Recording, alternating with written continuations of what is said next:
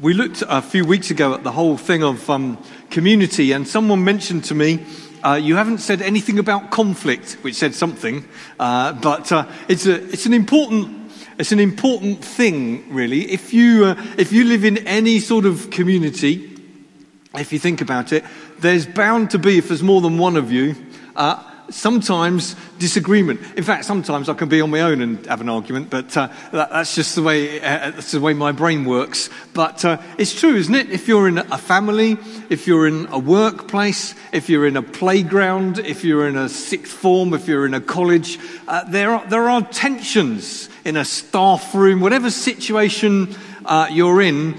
Resolving conflict is an important skill, and I want to suggest that Christians should be at the forefront of resolving conflicts. I know a man who actually goes around the world and is involved. He's a Christian man, but he's involved with governments, and he's paid to help resolve conflicts. Some of us will remember the conflict there was in northern Uganda and into Sudan and other countries there with the Lord's Resistance Army. And this guy went along and helped people that were wanting to actually kill each other reach a point where they could resolve their conflict. That's a huge issue. Most of us, in comparison to that, have quite small issues. But conflict resolution is an important thing. So I haven't got one particular passage, but I remember that Jesus said in the Sermon on the Mount, Matthew 5 and verse 9, "Blessed are the peacemakers." Blessed are the peacemakers. It's great to be someone who can make peace. And peacemakers are badly needed in this world, aren't they? Sometimes they're badly needed in your staff room or in your sixth form or wherever you happen to be. And so I want to give 5 or 6 pointers that would help us be peacemakers. It's important, isn't it? Because it also happens in a home group, small group.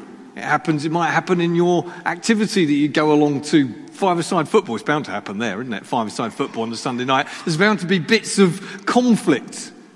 It can happen in a congregation, that people misunderstand one another, fall out, disagree about how you should do things. It happens in church too, because we're human.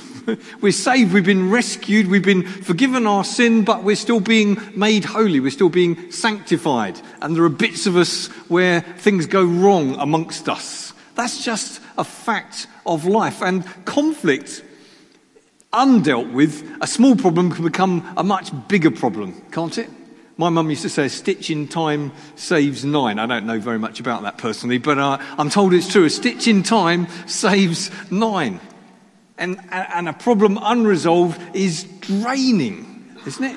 When you if you're in a conflict situation and you can't get it resolved, it's just exhausting, physically and emotionally. So resolving conflicts is a great skill. And so here are 5 or 6 top tips, if you like. And here's the first one. Make the first move.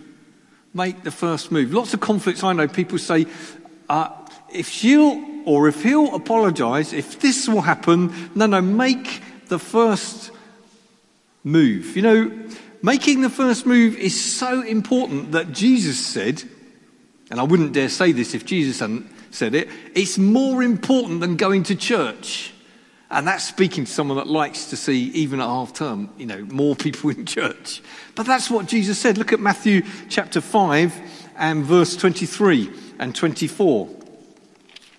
This is where he talks about it. He says, therefore, if you're offering your gift on the altar, he's talking about going up to Jerusalem and offering a gift on the altar there in Jerusalem, which was a big, big deal. He said, even if you're offering your gift on the altar and you remember that your brother or sister has something against you, leave your gift there in front of the altar. Interesting, he doesn't want them to take their offering home. But anyway, that's an aside. Leave your gift there in front of the altar. Don't make it. First go. First, that's the priority, is to go and be reconciled to them and then come and offer your gift. Settle matters quickly. So make the first move. I wonder if there's any of us here that are waiting for somebody else to do something or say something. Well, Jesus said, no, it's more important even than going to church. And he's a big fan of church. The New Testament's a big fan of gathering together. Don't forsake gathering together, the Bible says. But he says it's so important that we do that with, as far as is possible, relationships in a good place. So make the first move. Here's the second one that we also don't necessarily like. It's begin with what's your fault. Looking very serious. Begin with what's your fault. Even if in your head, in your calculation, you think it's 99% their fault. I know it is. But begin with what's our fault. Confess our part. In the same Sermon on the Mount in chapter 7 of Matthew. Let's look at that. Matthew 7 verse 3 to 5. Why do you look at the speck of sawdust in your brother's eye and pay no attention to the plank in your own eye? How could you say to your brother, let me take the speck out of your eye, when all the time you have a plank in your own eye? You get this sort of silly scenario, isn't it? Where you think, I could see a little bit of sawdust in Abigail's eye, and you get to take it out and you've got a giant, great scaffolding plank in your own eye. Well, you couldn't see to do it for a start, could you? It's just a nonsense thing. But what it's saying is look at yourself first. We have a saying, when you point the finger points at you. That's the same sort of principle, isn't it? Is deal with your own stuff. Begin with what's your fault. You hypocrite, says Jesus. He didn't mince his words, did he? You hypocrite. First take the plank out of your own eye, then you'll see clearly to remove the speck from your brother's eye. There is a time. There's a time to say, look, excuse me, I don't know if you've noticed this, but this happens and it upsets me. There's a time for that. He says, but first, the priority is first, deal with what's your fault first. And sometimes, see, the seeds of conflict can go back a long time, can't they? If things are not dealt with, if we're proud, if we don't deal with things, sometimes things can just rumble on and you don't even know where this annoyance quite began. Why? Because it's been neglected over such a long period. Things haven't been dealt with. Sometimes it can be as simple as, actually, I'm really annoyed because actually I'm a bit stressed and I went to bed a bit late and I've got a virus and actually I haven't talked to Jesus for about a week.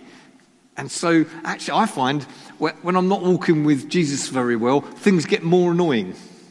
Somehow being up to date with him helps you to deal with stress and difficulties. Helps with other relationships as well, including being able to love and forgive others. James 4 verse 1 says this. What causes fights and quarrels among you? That's a really good question, isn't it? What causes fights and quarrels?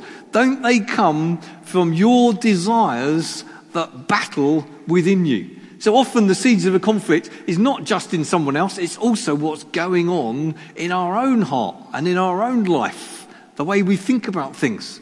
So Paul's saying, hey, look, or James is saying, hey, look within you. These things come from within you as well. Proverbs 13 and verse 10 is a great verse. It says this, where there is strife, there is pride. That's really insightful, isn't it?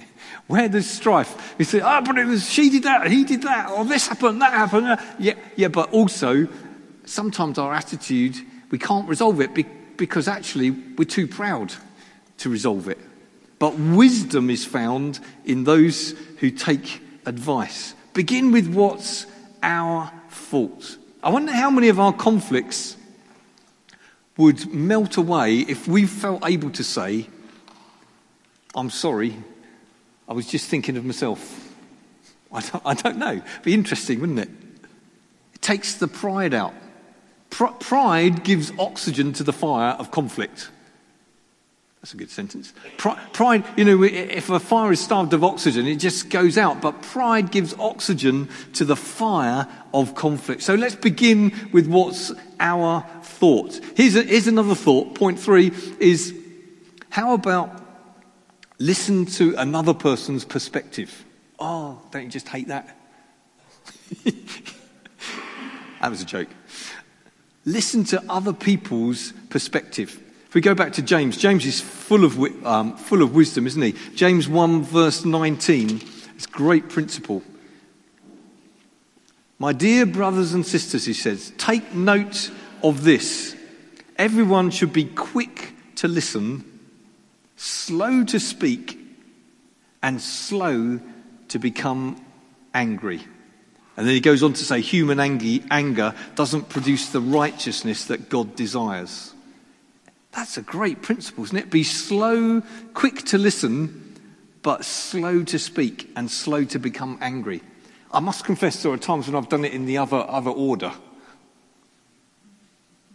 Quick to become angry, too quick to speak, and really slow to listen. I can't be the only one. Please have mercy on me. I can't be. I just can't. You're all looking so holy this morning. I can't believe it. That's a great verse, isn't it? Quick to listen, slow to speak, and slow to become angry. Listen to the other person's perspective. Ears can show love. Do you know that? Ears can show love. Who thought of that? I thought it was flowers that show love. I thought it was chocolates that show love. No, actually, being able to listen is a way of showing love.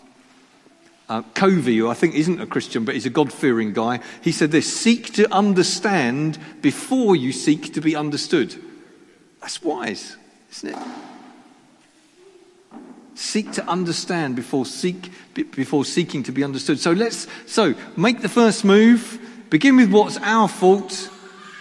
Oh, dearie me. Listen to other people's perspective. Here's another one. Speak the truth in love. That's Ephesians 4 verse 15. Speak the truth in love. Have you ever spoken the truth but aggressively? Have you ever done that? Boof! I'll tell you the truth. Have you ever done that?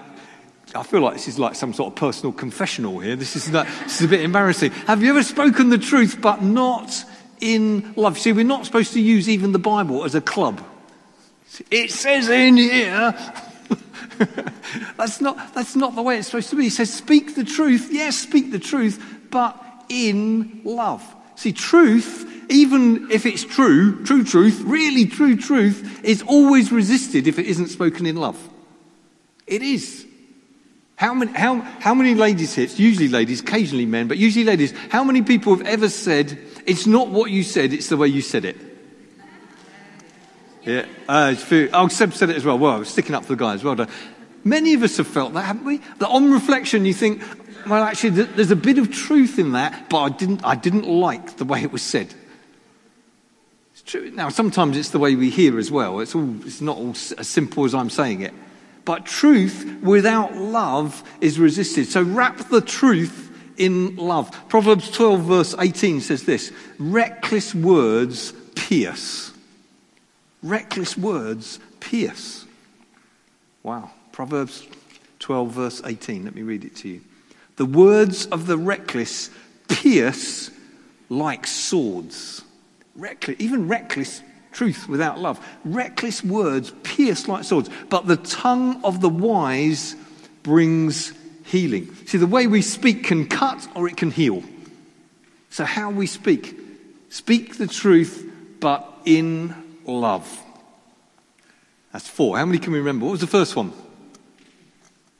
Anyone remember? Make the first move. Second one? Begin with what's your fault. Third one? Very good. Fourth one? You can always tell the ones that have been writing notes, can't you? Here's the fifth one. Forgive. Oh, quickly said, not always quickly done or easily done. Forgive. Now, I think forgiveness is a subject that many Christians are confused about. What is forgiveness? What does it mean to forgive? I think forgiveness is where you recognize a wrong. You're not saying it isn't wrong. You recognize there's a wrong, and so a debt has been created, but you choose to release the person from that debt. Does that make sense? So John Baldock comes over, clocks me over the head with his Bible, You don't have to act this drama out. It's okay. It clocks me over the head. Forgiveness is when I recognise you owe me for that. That hurt. That was wrong. He owes me for that. But I release him from the debt. I say, I forgive you. That doesn't mean my head doesn't hurt still. You see, it doesn't mean that next time I walk past him, I'll offer him my head, because it's not the same as trust. But I free him from that debt. See, forgiveness is a choice, isn't it? It's a choice. It's not actually a feeling, although I hope. And generally, if you keep forgiving, that may come afterwards down the line. But it's not firstly a feeling. It's hard. Actually, if there's big things that have gone on, it's really costly. You may have to do it several times, even many times, depending on what's been done to you. You know, the disciples of Jesus came to him and asked him about that, didn't they? Do you remember in Matthew chapter 18, the stories are told? Matthew 18, verse 21, Peter came to Jesus, because Peter says to him, how many times shall I forgive my brother or sister who sins against me? So I don't know whether something had gone on, but he's wanted to know how many times. And then he makes a suggestion, well, maybe 7 times? He's thinking, man, I've had self-control. He's done this 6 times and I've not clocked him one yet. I don't know what's going on. There's obviously a context we don't know about. But Jesus answers him, I tell you, not 7 times, but 77 times. Some translations say 7 times 70, which would be 490 times. What he's saying is you don't count. You just keep on forgiving. Forgive. How many times? So it's 7 times, or it's 77 times, or it's 490 times. It's as many times as you keep needing to do it. Don't keep a count. We keep forgiving every time. Every time anger, sometimes you keep forgiving for the same thing, if you know what I mean. You think, oh, I've forgiven already. But the anger comes back, well, I forgive again. I forgive again. The resentment returns. It's not easy. If I can help anyone, let me say what forgiveness is not. Forgiveness is not denying the wrong. It's not saying that didn't happen. It's not saying it didn't matter and it doesn't hurt. It's not even forgetting about it. It's saying, I release you from the debt. Forgiveness also is not a response to an apology. I've had dozens of people who've said to me, I'll forgive her when she says sorry, or I'll forgive him when he says sorry. So that's a different thing. It's not a response to an apology. It's not even the same as trust. You can forgive someone, release them for, okay, I forgive them. That was really wrong. I forgive them. I won't hold on to it. That's not the same as trusting. Trust has to be built. Trust sometimes can be totally gone. It has to be rebuilt. It takes time. Sometimes, sadly, might not ever quite get there. But you can forgive someone. It's not the same as trust. It's not even ceasing to feel pain. Some of us have been badly syndicates. We feel the pain of that. Horrible things can happen in life. We can release someone from their debt and still feel the pain. Still lack any trust. It's not the same, you see, as reconciliation. People get the two confused. It only takes one person to forgive. It takes 2 people to be reconciled. Do you see the difference? Forgiveness is what is in our hands. Sometimes you can't be reconciled. It may not be possible. Sometimes the person you're forgiving might not even be alive anymore. You can't be reconciled. Sometimes that person might be, sadly, dangerous. You can't be reconciled. Or they might be totally unrepentant, but you can release them from debt. I hope that helps. It's really important, sort of pastorally in a community. What forgiveness is, what forgiveness isn't. And I want to finish with this, and it's the example of Jesus. Jesus is the example par excellence of forgiveness. In Colossians 3 and verse 13, it says this: bear with one another. That means sort of put up with each other, because we're all odd, I've realised.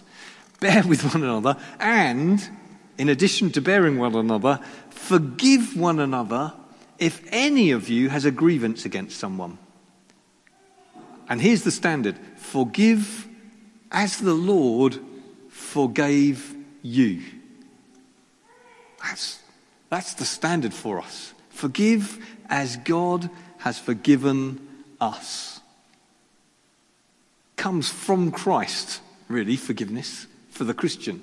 He's our inspiration. He's our example. He's the one who has forgiven us. It comes from Christ to us, his forgiveness, and through us to one another and to others. Because we follow a Saviour, don't we, who hung on a cross, or as he was being put on a cross, said, "Father, forgive them." They were unrepentant people. As far as we know, they were always unrepentant. They didn't know what they were doing. But he said, "Father, forgive them." So it's a practical thing this morning. Let's be people who make the first move to resolve conflict. Acknowledge our part, even if it's the 5% or the 1%. Who listen to other people's perspective, who speak the truth but in love, and who forgive, following the example of Jesus. Let's pray together, shall we? Let's just bow our heads.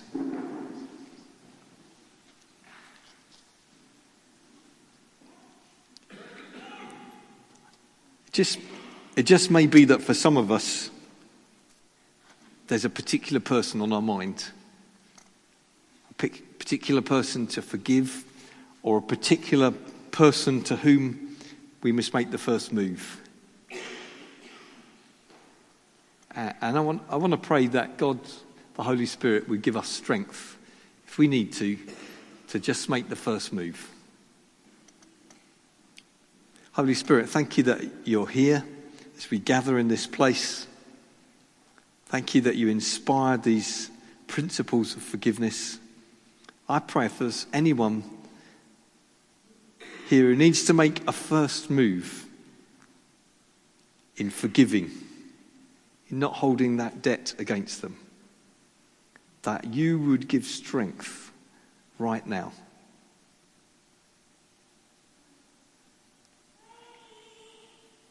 I pray for any who are weighed down by things done against them. We don't want to minimize or trivialize the real depth of pain and hurt that can happen to us in life, Lord. But we ask you that we would reflect your wonderful forgiveness to each other and to others. We ask you that we would know the experience of weights lifting from us as we forgive others. In Jesus' name. Amen. Amen. Well, these kind of talks are really a bit strange. They can be a little bit heavy. I think it was Mandela who said unforgiveness is like drinking poison and expecting the other person to die.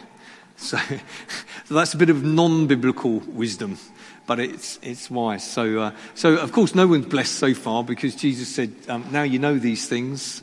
You're blessed if we do them." So for anyone who's wondering, I'm not aware of any particular conflicts that I've not preached this at anyone in particular. So if my eyes have alighted upon you, it's a complete accident. So enjoy.